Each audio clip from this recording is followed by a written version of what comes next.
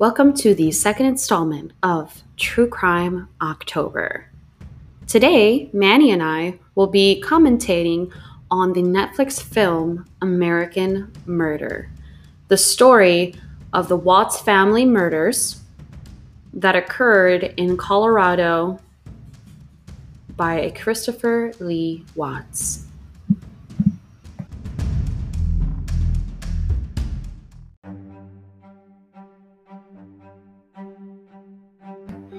So thank you for joining us, Manny. Thank you for inviting me. Yeah. This movie, what are your outright thoughts, just general thoughts about the movie?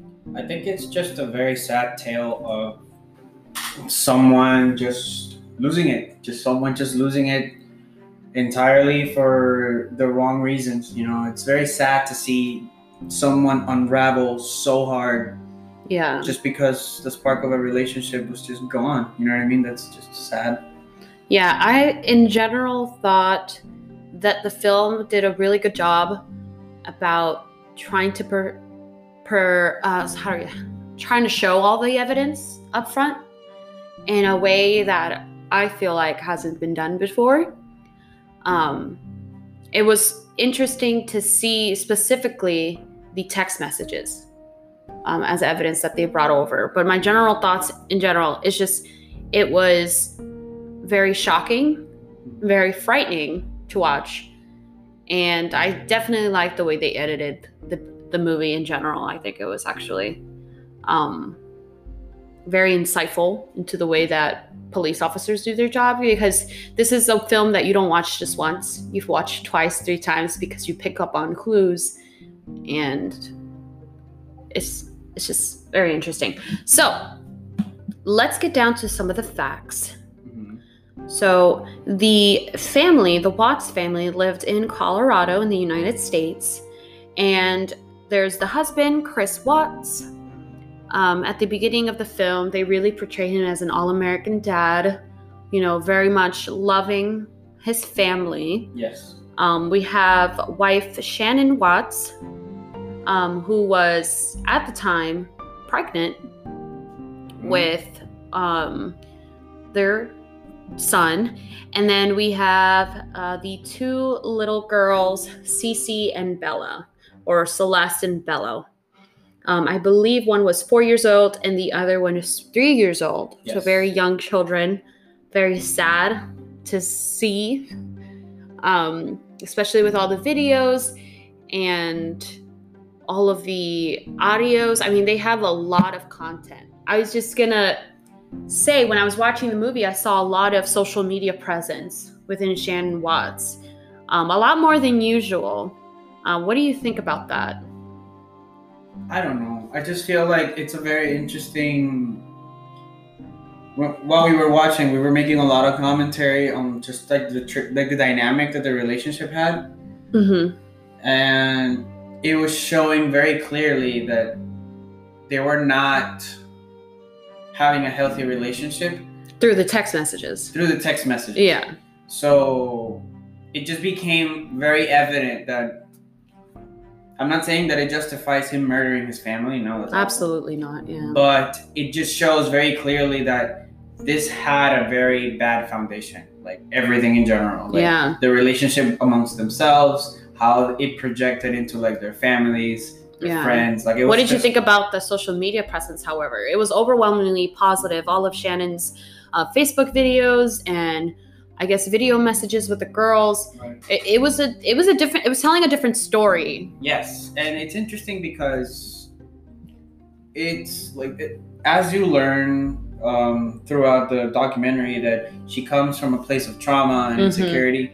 It's very clear that she's not 100% maybe dealt with some of her insecurities. Yeah. And it felt to me personally that she was using this guy as almost like, not necessarily like a stepping stone, or I think that it was more like a crutch to make sure that she could like feel better. And she devoted a lot of her time to convey that to the people in her circle. At least what we see from in the film. Right. So exactly. Like we can't you ins know, and we outs, can't right. comment on what actually occurred. We No. can only see what the film provided This is us. all speculation based, Yes. What I thought about it, especially from a director's choice, it was very juxtapositioning. I feel like it was juxtaposed against the text messages that were overwhelmingly fractured, showing the fractured lines in the relationship. Yes. There was a lot of doubt, a lot of fear in the text messages. A lot of questioning to the friends. I mean, some of the texts that they would see is like, oh, he's ignoring me. He's not talking to me. What's going on? But then on the videos on Facebook, you know, the girls would be singing, my dad is a hero. And we'd get Shannon kind of really talking positively about her husband, about how he's the perfect dad. And we really see that his connection to her on social media was that of a man who just loved his family and just wanted the best. And that's what kind of got, which made it seem almost impossible to figure out a suspect at the beginning, which we're kind of get through it. Yeah. So more on the factual information. So the film then takes us from some videos of her introducing herself and her family on Facebook, some happy photos between the children and the husband and her.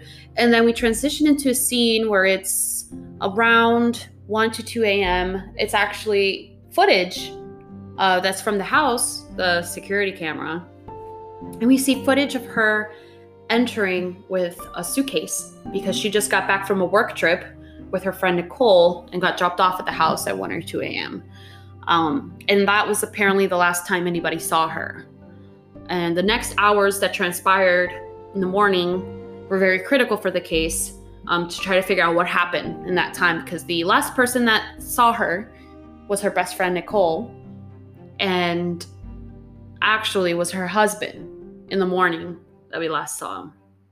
So I kind of just wanted to talk about the situation in the morning. It was 8:55 a.m. when Nicole tries to reach Shannon. I believe it was like 2 missed calls and then text messages. I want you to make sure you're okay.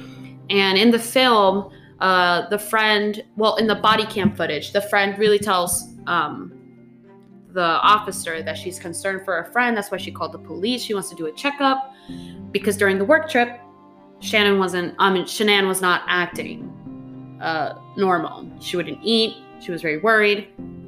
So I kind of want to talk about that scene. The scene in the beginning when the officer gets on the scene right before Chris comes around. What did you think about the way the officer handled that situation? What do you think was really important and vital in that scene?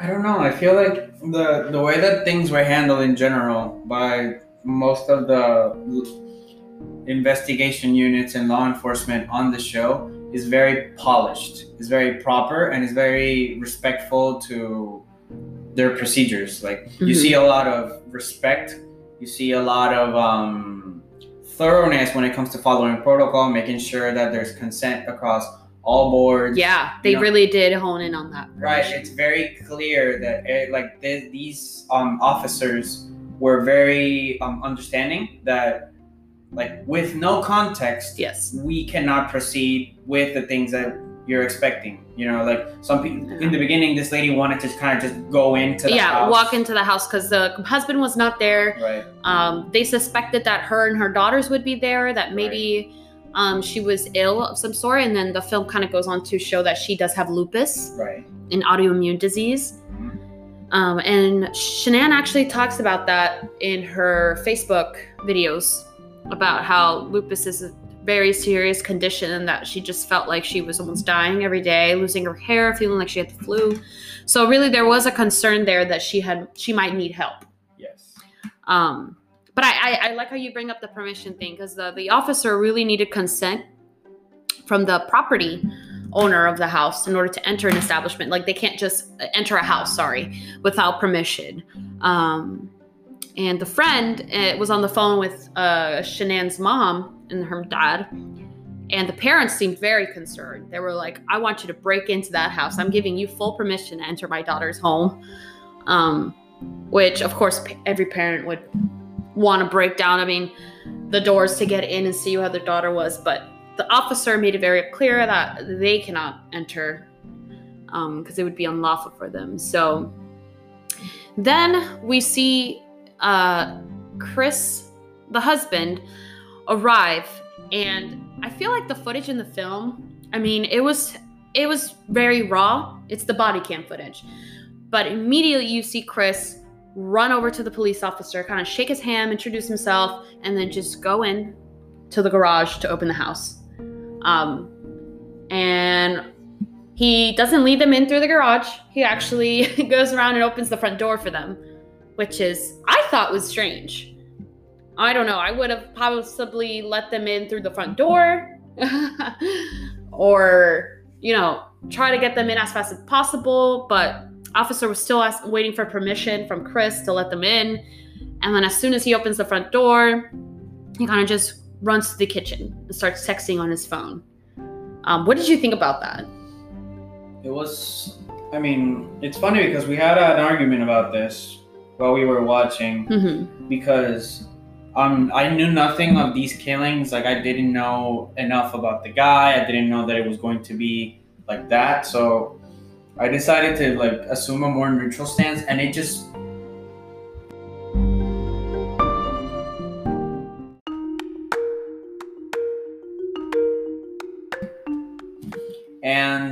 became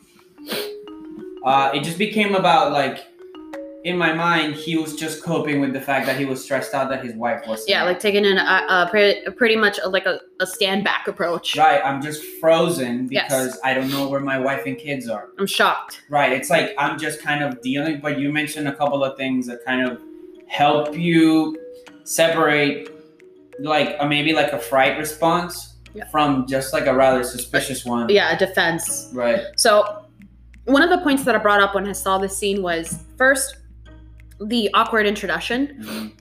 If he was briefed over the phone before he arrived with the police officer or anybody else, I would see no reason to question what's going on or asking Nicole, have you seen her? Have you heard from her? Did she respond to her phone? You would expect some kind of communication there, but it was a quick introduction. Yeah. Thank you so much, officer. My name is Chris Watts. Thank you. And then he kind of just rushes into the house. That was my first kind of concern. As somebody who would be framed as, I feel as a suspect versus witness. The second bit was letting them in through the front door. I did not understand the point of opening the garage, going by himself inside the house to open the front door for the officer and the friends. In the footage in the body cam, you can see the officer needs consent to enter the home. However, I would say if you were not a suspect, just a witness, or somebody who has no play in this at all, would lead the officer in. Yes, officer, come on in. Let's go through the garage. It's the fastest way. Or, let me in through the front door. He kind of just separates himself. Right. He gave himself more space than ought to. And then as soon as he opens the door, he goes to we see in the body cam footage, he just goes to the kitchen by himself. Yes. And starts texting. And the officer actually has to ask, do I have permission to enter your house? And Chris says, yes, come in. And then the officer kind of walks up to Chris, hey, can you check upstairs? Make sure your wife isn't passed out. Is she diabetic? And Chris whips his head and says, oh, right, okay. And immediately begins to check upstairs. I found that as somebody who wanted to give themselves space and almost a way to calm down or plan out, kind of methodically think about what can I do?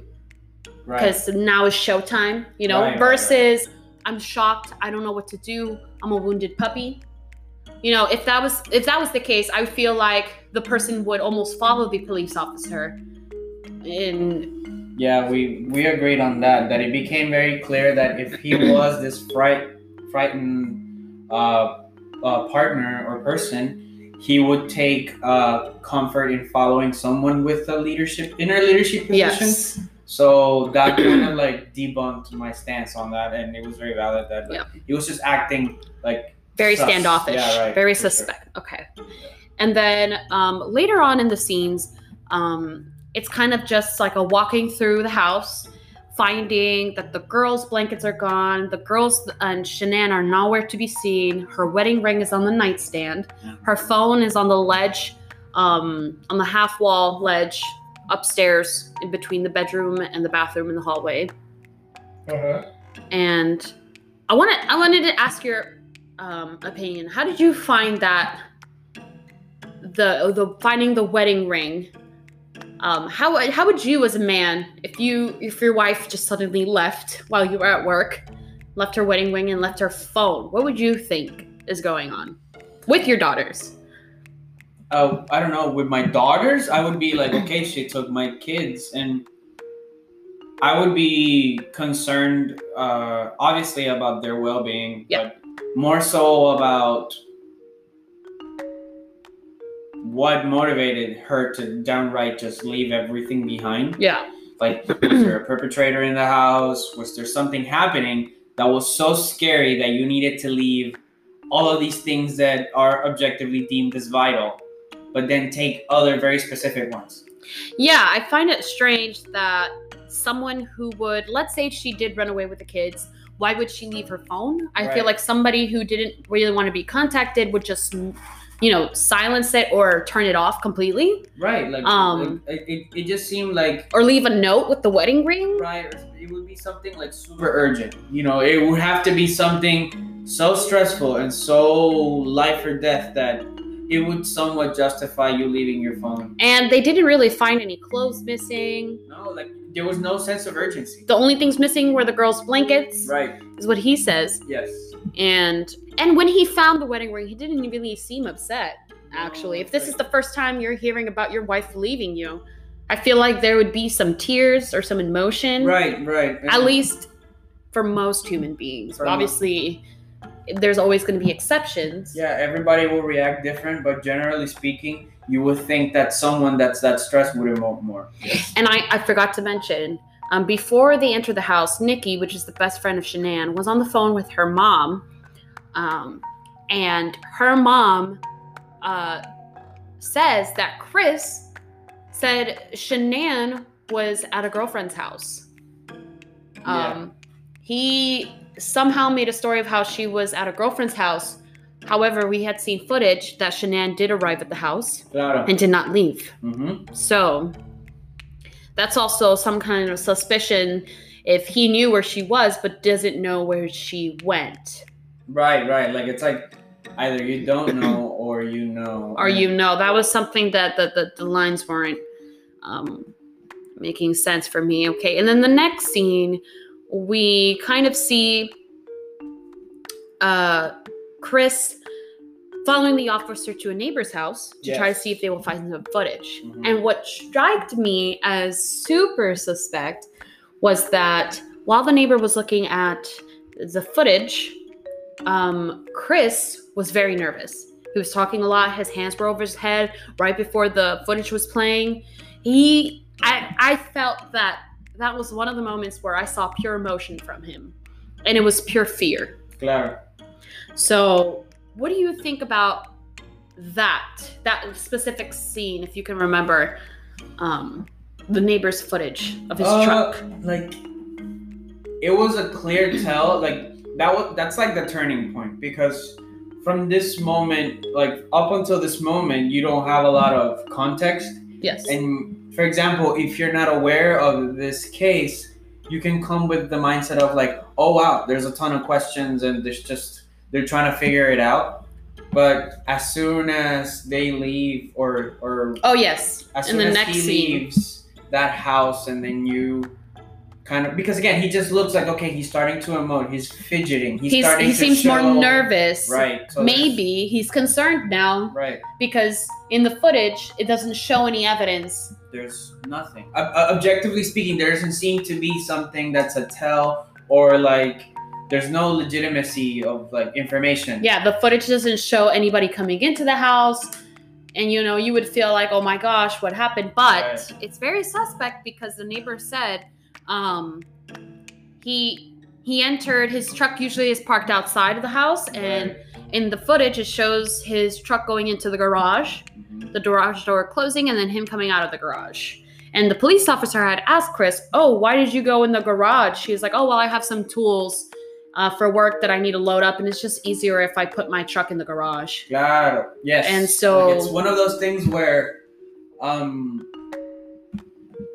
that's when the point of view of in the style of the documentary changes. Yes. Because it's like the director's telling you essentially, hey, the things that you're going to see are more than likely going to be questioned, not just by the people in the documentary, but they should be questioned, they should be questioned by the viewer, because things are now having to be interpreted. So it's a different mindset. Yes. And let's talk about that next scene when Chris leaves. Right. The police officer tells Chris, "Oh yeah, you can go ahead and you can go. I just got to get his information real quick." Right. That's the turning point that we're talking about. As soon as he leaves, the neighbor walks closer to the officer and kind of like questions, like, he's never like this. He's very fidgety. He's always very stoic and calm and collected, and he's not doing that. He's acting suspicious. I know it might be crazy to. And the officer even said that under normal circumstances, some people will react nervous and emotionless. Some people just act like that. Right. Right. But then we hear the neighbor say he has never parked his truck in his garage before. Right. That is something he has never done before. So it just starts raising that question, around, there's clearly some inconsistency either in his speech or in the information that's being conveyed here, and we need to start doubting, which is what happens to the user at some point, because you start making questions like, okay, who's lying? Is it the neighbor? Is it the footage? Is it this guy? We don't know. So we're going to find out, and we find out very quickly that it just becomes like a very, I want to say, intended web of stories and versions of what happened that gets unraveled throughout the documentary. Yes, correct. I definitely thought the way that they kind of organized the footage. I mean, it's all transpiring at current times, but they really do add the effect of this scene is particularly a turning point, and that we need to pay attention to it. The way that the footage was edited, I feel like it intentionally showed hey, there's something off here. And so the next scenes, they kind of just get to the point where they start interviewing him and interrogating him. We do see that the media did take a lot of interest in this case. I actually found out of this case not through Netflix movie, but actually through Facebook posts talking about how, this family was the all-American family, just a wonderful husband, wonderful wife, 2 beautiful kids. That's all I got the media attention we got. So to hear about the murder, it was just very shocking, terrifying. Right. So I kind of knew that he was a suspect from the beginning before watching this film. And the film does a really good job of making you believe that he's this good guy. Yeah, they set up a very nice, neutral baseline for what unravels afterwards, which is very sad and very distorted. Yes, and we'll get to that right after this.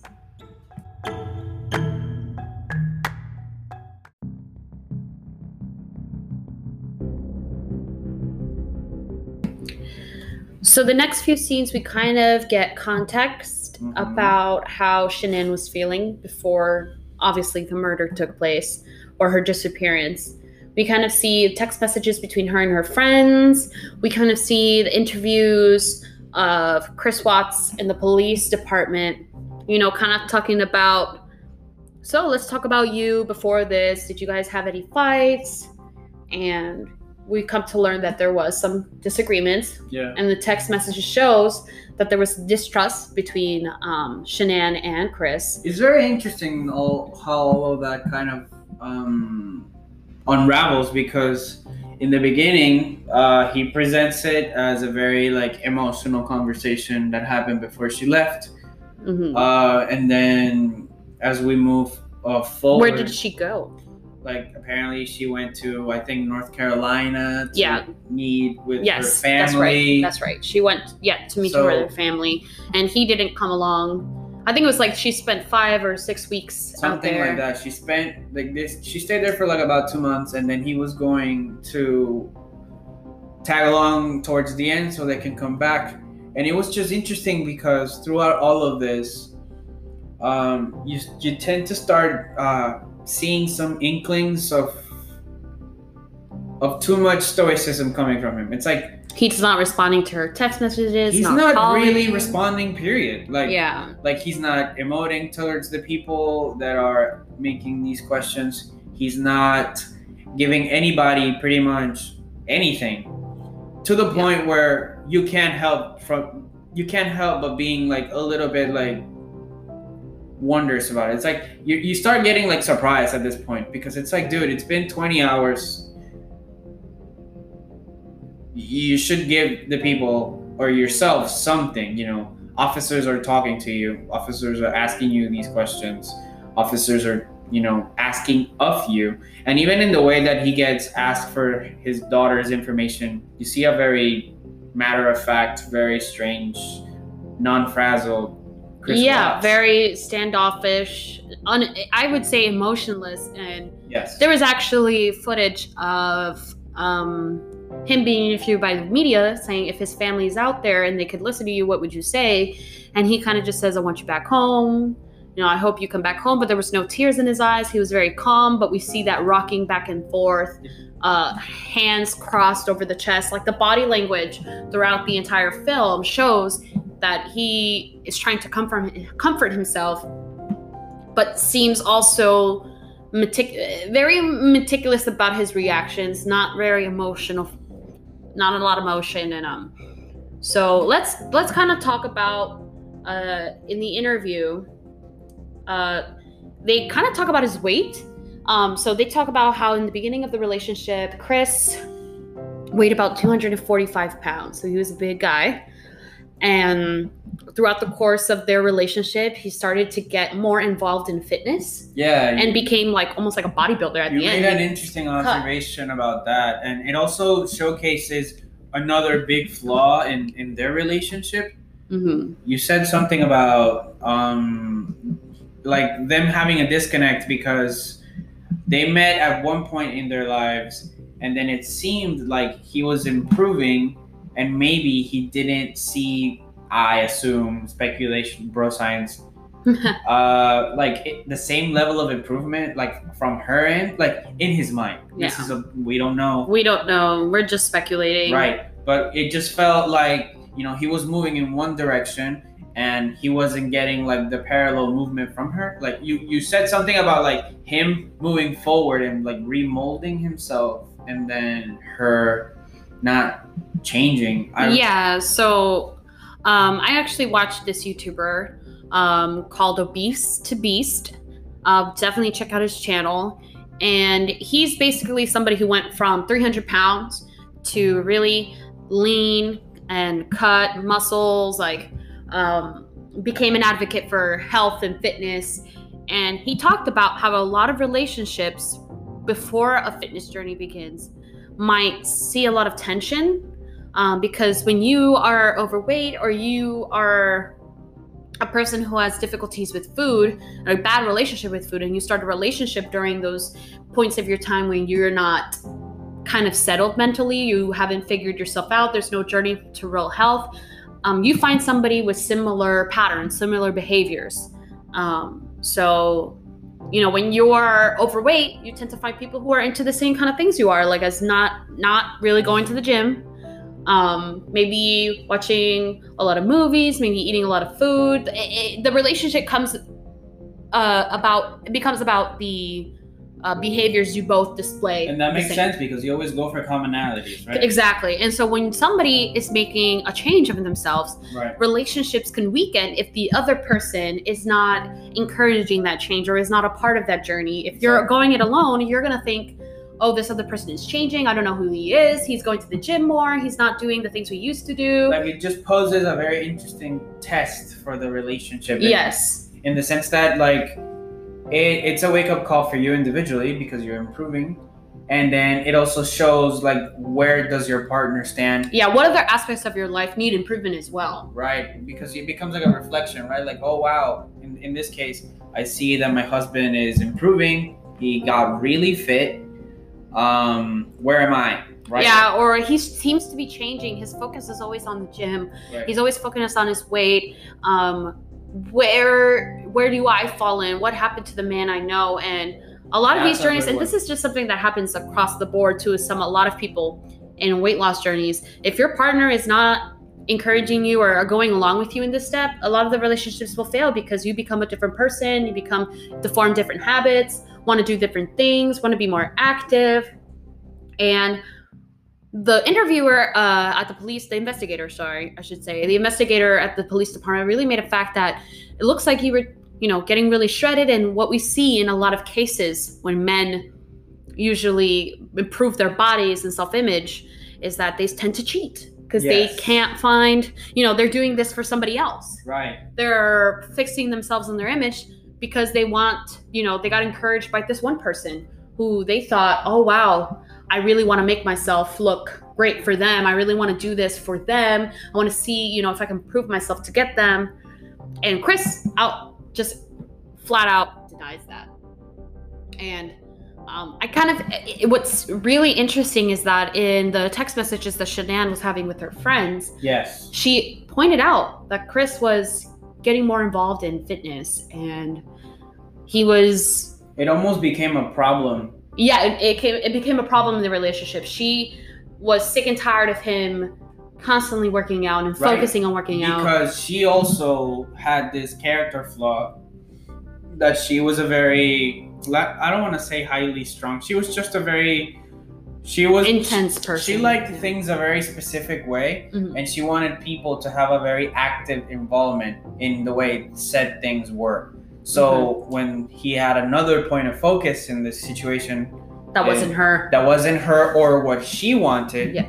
Like it became like a flaw. Like something is happening within our relationship that's either distracting me or distracting him from focusing on what I want. We're not saying she's a narcissist. That's not what we're saying. No. I mean, even her friends acknowledged that she was bossy, and they said that. Yeah, she just started seeing that the fitness was becoming an obsession with him. Right. And she didn't understand why. Why is this taking over our relationship? Exactly. So she just wanted more attention from him, and he was not willing to listen or acknowledge that she was in that moment in need of that time, which is very concerning in any relationship, in any state, because obviously you have to listen to each other. And the fact that they were together for so long and they just now starting to acknowledge that was interesting to me, because it's what happened here.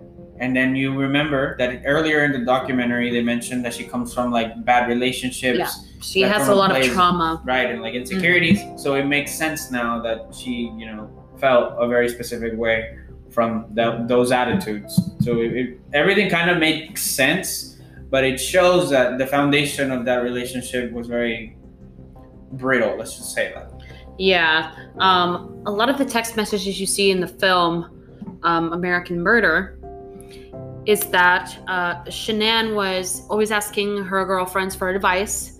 And one of the actually, I would say, kind of hard to read, hard to digest, knowing that, this woman was brutally murdered, was that she was craving attention from him. And not just attention, but sex. It was very cringe to read those. And I'm not saying that a woman can't ask for sex. Yeah, it wasn't that fine. At all. No, it was just that there was a clear sense of desperation. Desperation, yes. From the way that she was communicating with her partner, or not with her partner, but with her friend. Yes. And you can just see this woman unravel. It's it becomes a fight of it becomes a question oh, I'm trying to get naked. I'm sitting here on the bed naked, lying, waiting for him. When is he gonna give me my sex? And it's uncomfortable because it's very vivid, right? We've all very vulnerable. Yeah. We've all been there to a point where we've craved something so much that you need to vent it out on someone or on something. So it's a very human moment to the point where it becomes like very visceral. Like you get to feel like both sides, right? You feel like the empathy coming from her friend, and then like that sheer like desperation, like what's going on? Wow, like it was crazy. I'm not getting, any touch, any attention, and she starts to suspect there might be another woman. Right. And in the text, as we can see as they continue throughout the movie, is just that questioning. I think he has another woman. If he, no matter if he just didn't love me anymore, a man still needs sex. So he has to be getting his sex from somewhere if he won't even touch me anymore. Right. And he keeps, and then the text, Shannon kept saying that, Chris denies it. He just says there's nothing wrong with them. They're fine. Even though he's not really communicating with her anymore. He's not calling her frequently, not texting her. And their texts, they do show some texts between Shannon and Chris.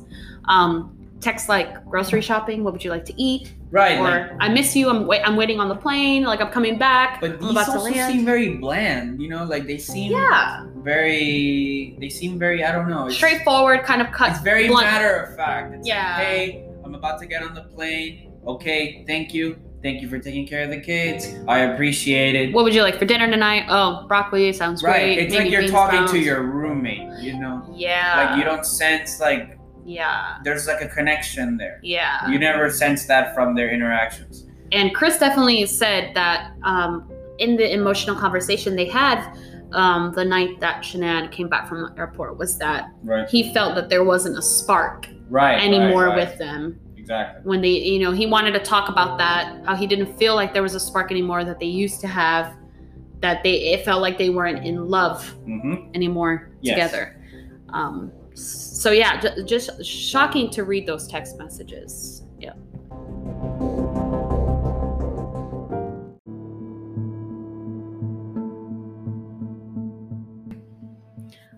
So now we're kind of the murder's rearing its ugly head. We are getting to the point in the film where what happened what really happened, and actually we see the actual footage of Chris Watts consenting and then taking a polygraph test. Yes. What do you think about polygraph tests? Do you think they're reliable? I mean, they're not anymore because we've all heard about people beating the polygraph. There's breathing techniques. Yeah. There's like, there's people that just naturally have a low heart rate and they can like compose themselves really well. So it's not an exact science, but in this case, it was very effective because I think it was a mixture of him just not being able to cope with what happened emotionally, and then very astute professionals that were on the forefront of this test. Like, I know that we talked about it when we were watching it, but I was blown away by the way that, especially the analyst and that detective. Yeah, the person, what is it? The person providing the polygraph test. Like the person that was leading the test, and then the detective that was there as well. Administrating the test, yeah. They did a magnificent job just like reading the situation correctly, being ahead of the curve. Yeah. And it's like, and also with enough respect and enough distance to like never like put themselves like in a position of dominance. Yeah. Like we mentioned that they keep a very neutral, empathic approach in the beginning and during and throughout, but they also know when to step up and like enforce that position of authority. So in my mind, that was super interesting because I've never seen such an organic, smooth operation. It's always very like abrupt and like cut and dry, black and white. There's no nuance. So this has been one of the first times in these like true crime like shows where you see like that very smooth, like lean, working set of steps towards the truth that you're trying to find. Like in my opinion, like it was just very cool. Yeah, the questioning of the polygraph test, right before they were getting into the test, she did kind of frame it as, and he was connected to the polygraph test. So this, I believe, was also the part of the test before she said the test even had begun. I feel like this was the part she kind of told him like, hey, you did agree to this. Yes. For on the record, you agreed to take a polygraph test, which this just shows that you're willing to cooperate with law enforcement and that there is possibly no suspicion that you could have been involved in the disappearance of Shanann Watts. You, by taking this test today, you are proving that you are innocent and are just trying to help us gather more information. Because then she says, because it would be stupid if you were a part of this disappearance and decided to take a polygraph test. She said the cool thing about polygraph tests is that one person enters, within this, between you and I, one person knows the truth. But by the end of this polygraph test, we both would know the truth. Yes. That was such a good statement. Are you kidding? That blew me away because really what we're doing is raising the stakes. Right. Making him question himself emotionally and mentally. Oh God, am I stupid for taking this? And she says, there's no possible way you could have been involved. And he said no. She's like, okay, then we can start the polygraph test. Right. Just know that if you were ever involved, I would know. And that'd be a stupid decision to come here to take a polygraph test knowing you would fail it. And then they started the questioning of the test. I feel like the questions that's described towards the later parts, I feel like that wasn't even required or necessary. I felt like that first question, that first setup, they could see through the polygraph test how his heart was reacting, if his emotions were out of control. Basically, by the end of the polygraph test, she says, all right, well, the polygraph test is done. Right. And I think you know the truth here. Because I know the truth here. That part is so interesting because, the way that she phrases that, it's like, okay, now this is over, and now we both know how we did. Yeah, we both obviously know. Right. That you failed this test. No, that happens afterwards. Oh, no. She said it in the film. She says it to him right after the polygraph test is done. I think she leaves the room, or the investigator comes back in the room. She sits down. I brought him in because we need to talk about the test. Yeah. You clearly failed. You obviously clearly failed. You knew you were going to fail. Right. And we see this breakdown of a human being. We just see the breakdown, the confidence crumbles. It's so methodical, and it's never like... accusatory. It's never accusatory. Right, and that's kind of what interested me. It was one of those things where you see them, in fighting terms, they weren't trying to go for, a knockout. They were picking him apart slowly. Yeah. And it was very clear because sometimes he was trying to snap back, but it was like, no, because of X, Y, and Z. And then I need you to tell me the truth. It was never you never saw someone got truly wound up or truly upset. There was always a level of assertiveness to the statements. And that was what was interesting about that. Because it was like, okay, you clearly failed this test. So now we're going back to square one. I need you to tell me what happened. And he's like, no, but nothing happened. I'm telling you the truth. You know that's not true. And we know that too because we made the test. So let's try that again. I need you to tell me what happened. Yeah. It's almost like a politician hitting talking points. It's like, I understand what you're saying, but talking point. So it's very thorough and it's very specific. And so the way she phrased it too, at the beginning of this, that made me feel like, wow, this woman, amazing. She says it, you came in knowing you were going to fail this test. You knew you were going to fail because at the end of the test, you knew you would have to open up and just take it off your chest. You knew by the end of this test, you're like, Chris, we just got to open up and just tell our story. You knew coming in that you just wanted to take this off your chest. Almost like a manipulative statement of what, obviously, nobody wants to fail a polygraph test if they're a suspect in a murder. Right. But she kind of frames it like, this is what you always wanted. You always wanted to come clean about this. Manipulate him into thinking we know your strategy. Your strategy here was to do this, and almost kind of make him believe, oh yeah, okay, I can do this because they're right. I came here because I knew I was going to fail. Right, and it becomes an interesting game because you see her slowly implanting this idea that in the back of his mind, he just really wanted to come clean, but never had a platform. And this test just gave you the platform to tell us what's going on. Because now we know where we stand, as far as your headspace and then what we know. And they had they then transitioned into it kind of explaining this other woman that comes into the relationship. We see a Nicole pop up, a friend from work. And we see her being questioned by investigators. We see footage from, I guess, Chris's phone of her pictures, her videos, and her saying that, yeah, when she met Chris, they were just friends. Yeah. He introduced himself as a man that had 2 kids, so she knew about the kids. And basically, she said he was planning a separation from his wife. So she, in her mind, believed this is a married man who's separating, has trouble with his relationship. So, things progress from friendship to a relationship. He actually did cheat on her. Right. And that's also like one of the big reveals of the documentary, that throughout all of this narrative that he built, he was very adamant on the fact that he did not cheat on her. Yeah. He told her that, he told the officers that, and then they slowly creep this woman into before the polygraph test was even taken, they had already interviewed her and they already knew that he had cheated. So when they brought it up, he said, we're not even going to mention her. There's no need. She wasn't mentioned in this test because we already knew you were lying. We already knew about her. We already had which I found interesting because in my mind, I thought that, and I think that it's also like a clever editing trick.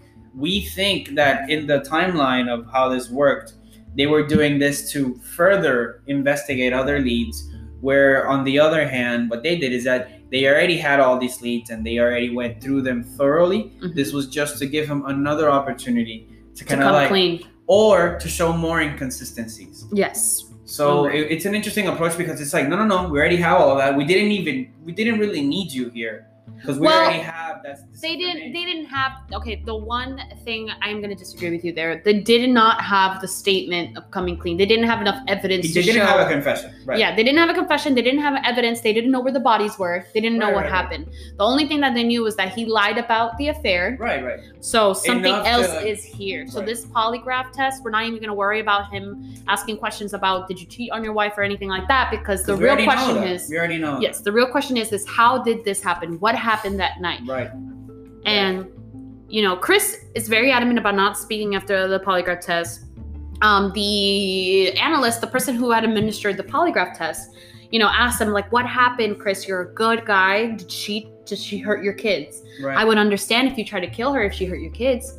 Did she do something to them? And he was like, no. Right. And he was denying it. No, no, she would never do that. I would never do that. I have no idea. And then he says he wants to speak to his dad. He wants his dad. Right. And he mentioned that his dad is halfway across the country right now. And that he just wants to talk to his dad, if he could just talk to his dad. So they did bring his dad in. Yes.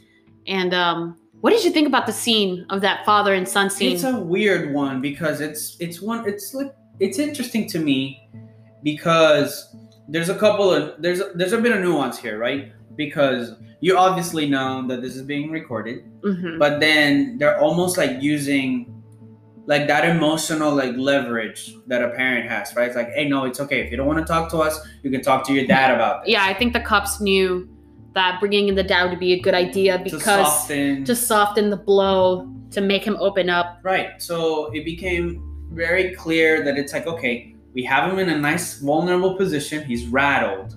It's like the bad cop quote here is us shaking him and making him see that we already have a ton of information. And then what we're going to do is that once he's in this frazzled state of mind, we bring the dad to provide comfort. Because the dad was waiting in another room and he had access to everything that was happening. So it's not like he's coming in blind.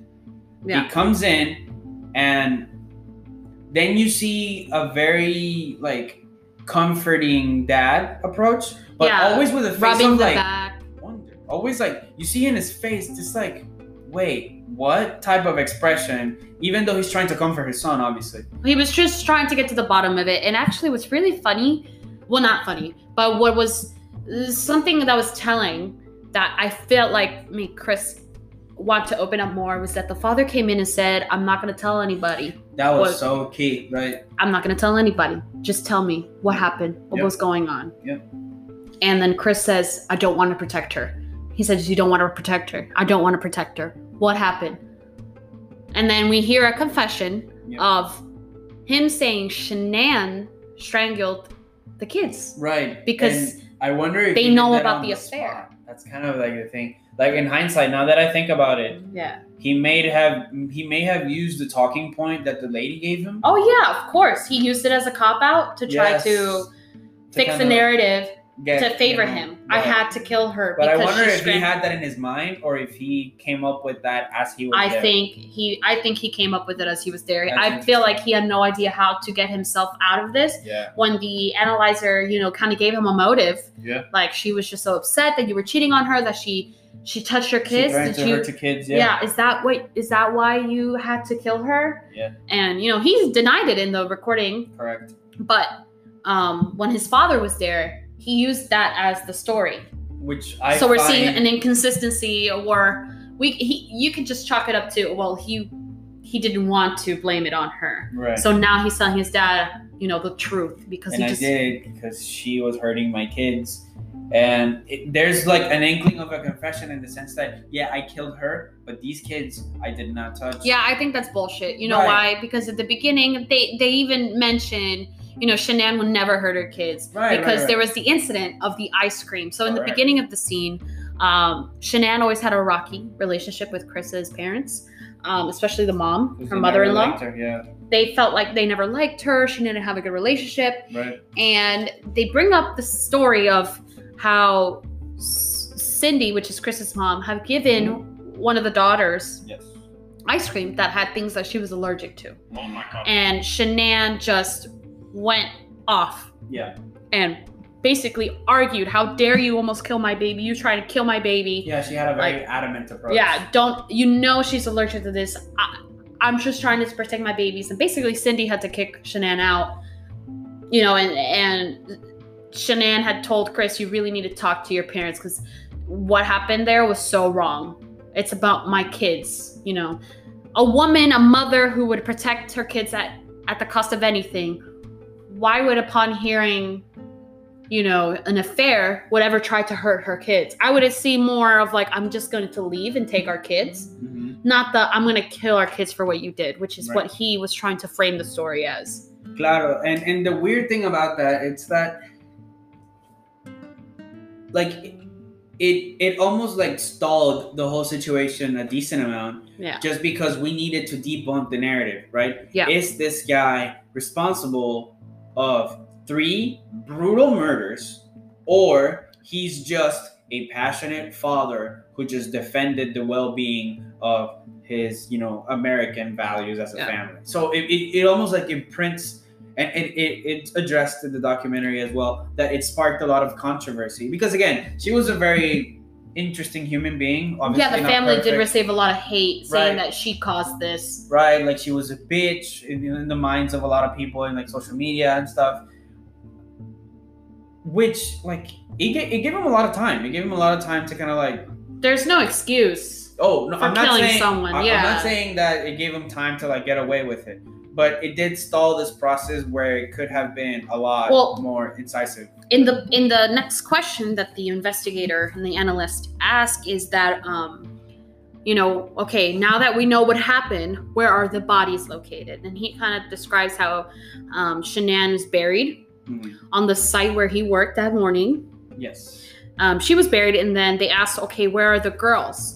And this is the turning point. This is where things start to get, like, rocky, because it's like they're in a tank, but why are they in a tank? His daughters were here and here, so he had put each one in an oil tank. Chris was an oil and gas operator for a company, so he worked at these sites, operating and these areas are very secluded. They're like in the middle of nowhere. A lot of space, and at 5 a.m. it's still dark out. Yeah. You could easily hide a body. Obviously, he said he buried her.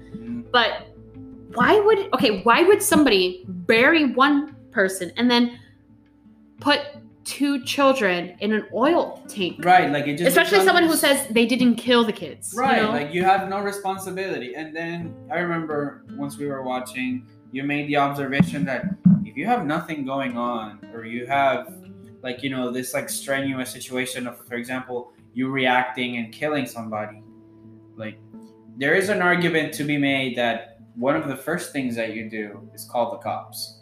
Or like if a woman tried to strangle your baby, Right. you are a strong guy who is fit. You could easily knock her out, you know, or separate her from the kids. You know, unless she did it somehow behind her back. We never really got the full rundown of that because obviously the story was a lie. But I was just speculating, like you have the power to stop a woman from strangling your kids. And also, even if you did, if a woman did try to hurt your kids, I mean, you would probably beat the shit out of her and then call the cops and say, I had to beat up my wife. It ain't right. Tried to strangle my kids. It ain't right, but like you would think that that's like something that you could be put in that position. It's just very hard to justify how you couldn't have prevented the deaths of your babies. Right. And then your babies, and then bury the mother, and then put 2 kids in oil. It doesn't make sense to me. There's a weird inconsistency there. Why? What is the distinction for having the babies in oil tanks? Like, what is it that you wanted to hide about the kids? Yeah. You know, like what consciousness came onto you that you felt that was the best decision? Yeah. To put them there. Yeah. Instead of, at least in a Christian society that we see, you know, Americans very uphold a lot of Christian values. You would bury your children, your 2 babies. They're your 2 sweethearts. And the fact that they were put in oil tanks is like, he didn't even want to preserve the bodies, possibly to show the manner in which they were killed. Yeah. Which is highlighting red flags for me, so. Yeah, and those red flags are very clear. And then at some point we end up finding out that he's the one responsible for murdering these children, which is awful. Like, it's just... And I think it's very well done to, like, the director does a good job, like, conveying how horrific that idea is. Like, the fact that this guy decided to deliberately kill his wife and kids to essentially kind of like remove his old life and start a new one with this like random person that kind of like align a little bit with his new interests, shows what are like the limits that we can have. Like, oh yeah, I forgot that humans were capable of this. And it's really sad to see. Yeah. And even the judge kind of sounds very surprised and like distraught and shocked by the fact that he has to like be a judge for this, because he's saying like, this is very cut and dry. This is very horrific. And there's nothing other than like the maximum penalty for the situation. This is very simple in that sense, and he's very clear about it. And well, what I felt like was very key in order to prosecute him was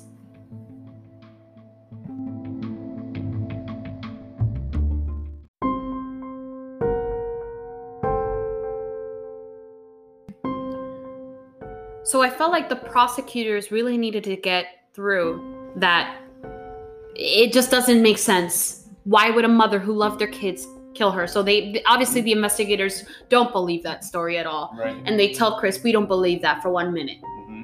You knew what you wanted. You wanted to clean out. You were cheating on this woman. You thought, I want a clean start, and so I'm going to kill my wife and then kill the 2 daughters because I just want a clean start. And somehow you thought you would get away with it.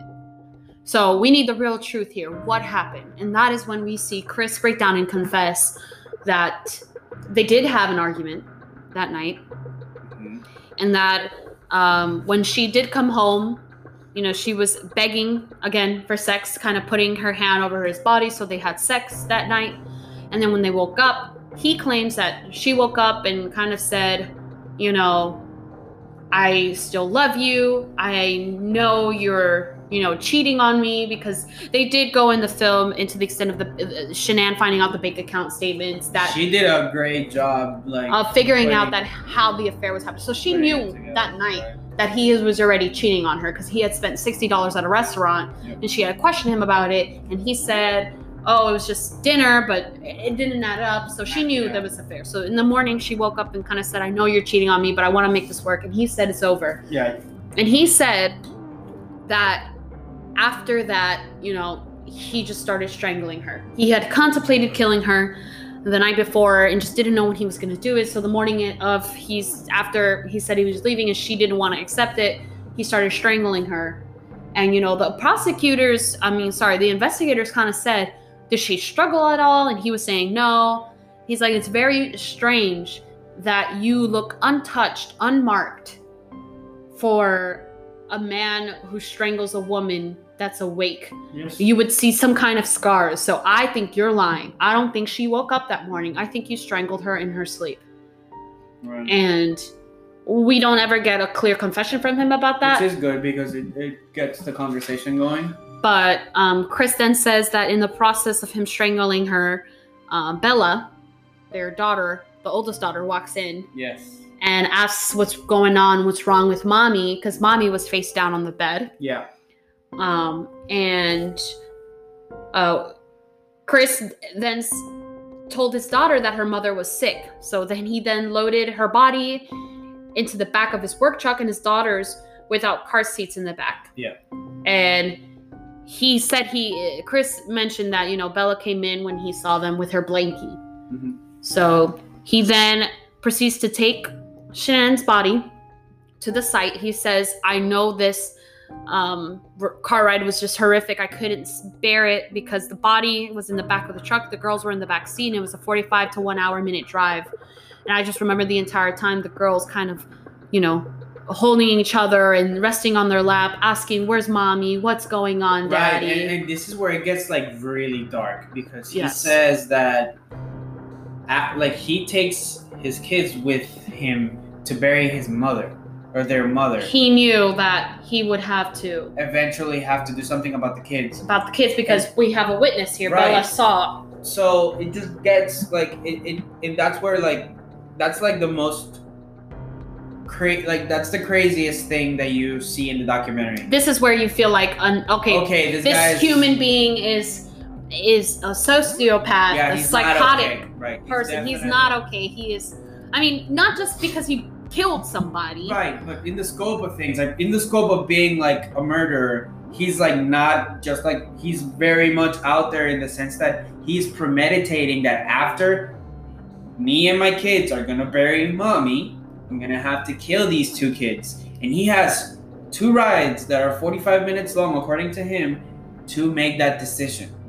Because he has to take them to the body, and then he has to go to the silo. That's like an hour where you're just thinking about, once this car stops, I'm killing 2 children and putting them in oil tanks. And not just your own that's ridiculous. Children that you love having. I mean, I don't know how anybody could go through with it. Yep. But they actually do mention in the film that, how do I explain this? It's just it's so hard. I was shocked seeing that part of him, just the fact that you could just kill your children. Yeah. But he does mention that he was haunted by the words of his daughters asking, where is mommy? Why is mommy? And the way that he was confessing to that, he said it'll haunt him for the rest of his life. Which is just, I wouldn't know anybody who could just bear it, you know. And I think it's fitting because killing your own daughters. I mean, and then throughout the documentary, they also pose very briefly like the debate whereas to give him the death penalty, as it's Colorado, versus just having him serve life in prison. And then the mom of the victim of Shanann said that he had the opportunity and decided to take my daughter's life. I don't want to do that, so I don't want to be like him. Right. I want him to think about that for the rest of his life. Right. And it's very telling the amount of hurt, you know, these families had. Right. Seeing this, but so he then buries the wife, and then he says he smothered both children, one after the other, with a blanket in the back seat of his truck. And then he said there was a hatchet at the top of the oil tank that you just pop it open, and he kind of disposed of the bodies of his daughters in the oil tank. And these oil tanks are like 20 feet deep. Yeah. So the rescue search for those bodies, it was extensive. And that's the one thing I just don't understand, how you could do that to your daughters and then, you know, dispose of them. And then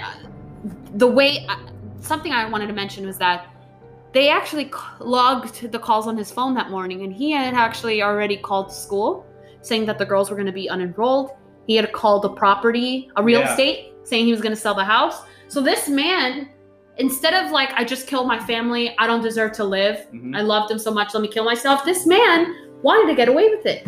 Yeah, like, and that's kind of like when you start to see like, okay, this person took some time to carefully craft throughout the 4 days of the whole investigation taking place. He did this the morning of the murder. But what I mean by that is that throughout the 4 days, like, he had already crafted like an extensive web of arguments and potential alibis and lies, just to kind of be like, if I can withstand like the whole like first 48 hours argument, I think I'm gonna be okay. He wanted to get away with it and run away with his lover. And the woman, they actually show a little snippet of her interview where they asked, did you have any involvement, did you know? And and you can tell within her body language, she was very leaning in, open, hands over her head, just shaking, showing that. And she even said, I'm just shocked. I can't believe how disgusting this is. He lied to me. Now I'm remembering all the lies he told me. He said that she left him and that she wasn't coming back. And so I believed him. And it's just, and the officers had no suspicion that she was a part of that. Right. Murder. They knew that he carried it out alone. But that to me was just. So it just shows, like, it was just a horrific thing to see. And the fact that they could like pull it together was just, I mean, it's good because it shows that you know, there's law enforcement that's very diligent and very involved, but at the same time, it's one of those things where it's like, one, you can't trust what you see on social media. Like, if I had to like summarize the takeaways, you can't trust social media. There's always going to be thoroughness towards the cases that are involving like abuse, domestic abuse for that matter. And finally, I think that you just have to be very open, you know, about like the things that you want. I feel like a lot, I mean, obviously I'm no expert here, but there was a clear problem in them communicating. Of course. I mean, you can tell this person was not, I mean, it's kind of crazy to say what could drive somebody to do this. Yeah. When all you needed to say was, I want a divorce. Yeah. It didn't need to come to the point of this. This person was deranged. This person is just evil, pure evil. That you could just think of, it's not enough for her to live her life and her kids and my kids to just be there. I need to remove them.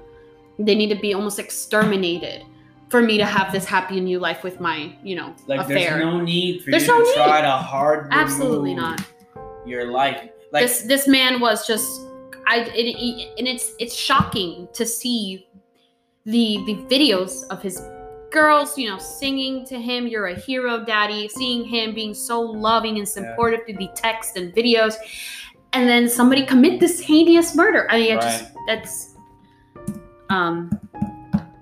that's just, for me, that was kind of it.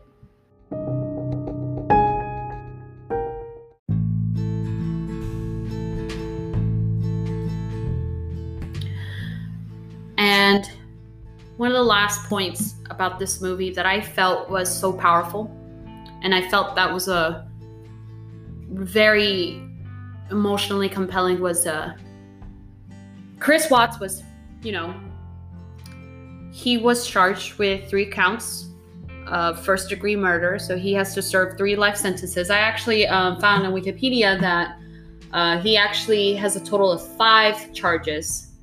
Because he technically tampered with the birth, so that's technically 1. And then he killed 3 people.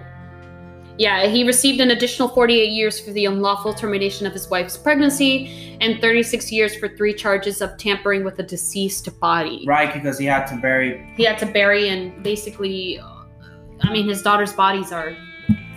It's just incomprehensible the amount of tampering he did to put them in an oil tank. Yep.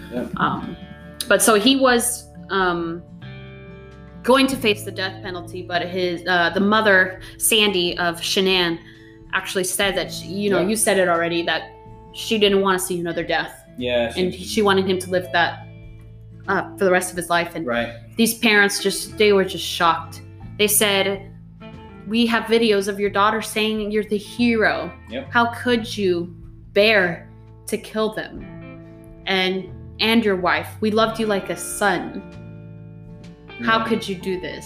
Yeah, and on the opposite side of that, you also see his parents obviously shocked and heartbroken by this. Oh yeah. But you, as I think a lot of parents would do in their situation, they say that they forgive him, and then they're here for him, and you can't help but be like, but okay, let's kind of take a step back here. Could you, as a person, forgive someone for downright murdering your granddaughters and your grandchildren, and then an in-law that, even though you hated, you had no position to make such a reckless decision of just trying to outright kill, just because you wanted to start your life over? Like, when you put it like that, objectively, regardless of it being your son or not, it takes a specific type of resolve and relationship. Yeah, it's you have to be in it's a very actually I have to say it's a very Christian thing to forgive, Yeah, it's not easy. And they even said, put yourselves in our shoes. We are the parents of somebody who committed this act, and I know it seems impossible to believe that we could even harbor any love and feelings for him, but we do. Right. This is very hard for us to process. But we love you and forgive you, son. Yeah. Right. So it's an interesting point of view that a lot of people will be like, "What? They're crazy." But if you think about it, it's also family, and family kind of brings an inherent set of rules or unspoken kind of agreements. So it's just an interesting stance that obviously is polarizing, and I'm assuming that a lot of people will be against it. But objectively, it's understandable that they're asking for the forgiveness that and you will never get. I feel like the hurt and turmoil that Shanann's parents had to go through with not just the murder of her daughter and her their granddaughters, but also the bashing and the bullying that they received on social media, all of this combined, and and seeing the killer or the person you thought could be family in handcuffs, I just felt like that's just the worst kind of thing you could ever go through. And of course, you should never, no one needs to be put through that level of. No one deserves to be put through that stress, and it's just so draining. And the film does a really good job of kind of giving that perspective. Yeah. And kind of providing all of the evidence, in a way that is just, I felt like it was just raw. It was just raw. And yeah, if you haven't checked it out already, between us talking about this, go check out American Murder on Netflix. I want to hear what people have to say. I want to know what people think about how he interviewed. Because there's a couple of interesting points where there's a clear debate going on. You can make some interesting arguments here. And you can be I want to see, what do you think his evolution throughout the documentary looks like? Do you think he unraveled? Do you think that he did the right things to get away with murder? I want to see what people think of the way that it's put together. I also want to see what they think about Shanann, because she wasn't she doesn't deserve to die. Nobody does, but she was also very flawed. Do you think that she handled the relationship well with him? I mean, this is hard. A lot of people, I feel like you should never, victim blame, and especially a dead person that can't defend themselves. Right. You should never talk bad about the dead, especially when they can't even defend themselves. That's true. That is just crazy for me. I wouldn't, I don't think I could get there.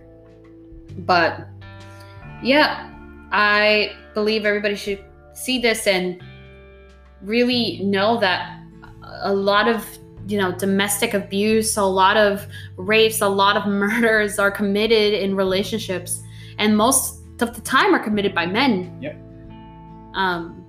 So it's very important to have these conversations. Correct. And possibly maybe change the way the legal system kind of views this. I mean, I feel like they did the right thing with the sentencing. Yep.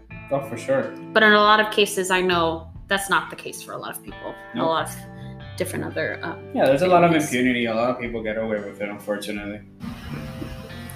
Alrighty, well, thank you guys for listening. This episode was a little bit unique. We were commentating on the Netflix movie. And we really want to hear your thoughts. Let us know what you think. And thanks for listening to the True Crime October series.